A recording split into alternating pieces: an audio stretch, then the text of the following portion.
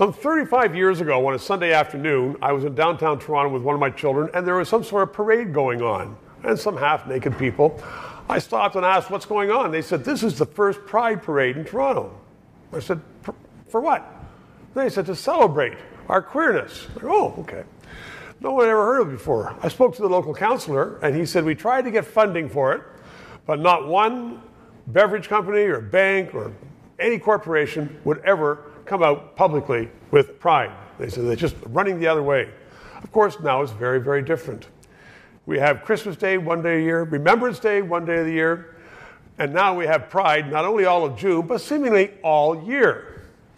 And my point is, I've spoken to some gay people about this, some gay friends, and they said they are fearful of a backlash to their very legitimate prejudices that were held against them years ago, but now, with the whole world going Pride or whatever else, they're saying normal people are getting sick of it and they are worried about the backlash. I think that is legitimate because when beer is going like that and other commercial retailers are saying you've got to have somebody gay in your family, this is insane.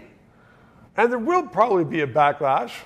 And those geniuses in corporate marketing departments will see that they have taken it too far because the normal person now is willing or agrees with rights for gays and lesbians and everybody else in that long list of initials and numbers.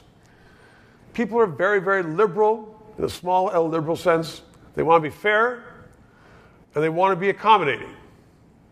They do not want it shoved down their throat every time they turn on a radio or TV or open a magazine, have a bank ad with two guys having a house together. Well, that's fine, that happens, but not every ad has to be like that. So really what we are doing is, or what I'm flagging here, is that for all you advertising people out there, all you corporate people out there, get a little bit of judgment and advertise your products, but don't say that everybody has to have a couple in their house who are gay. I was at a dinner a while ago. Someone was saying something against all of this.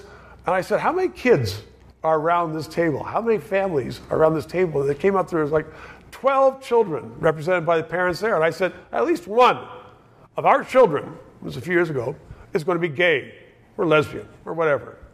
Those are the odds. So there's great acceptance for people who are different.